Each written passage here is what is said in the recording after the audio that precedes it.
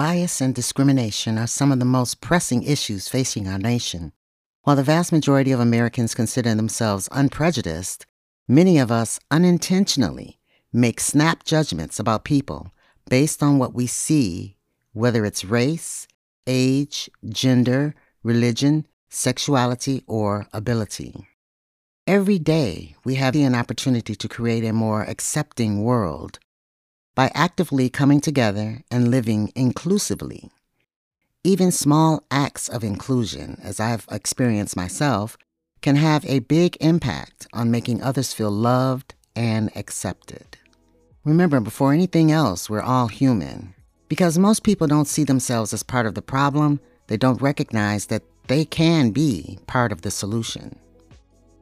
How could you be more inclusive? That's a great question. And here are some ways to include others. Say, for instance, you're in school and you meet a new student.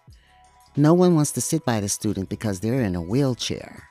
So, one way to be inclusive is by introducing yourself and inviting them over, or asking if you can sit down and start a conversation.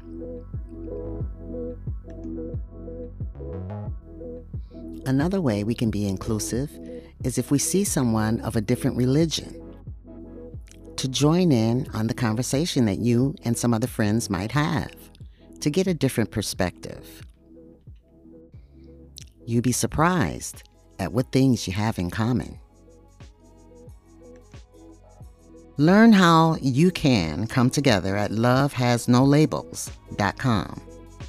Brought to you by the Ad Council.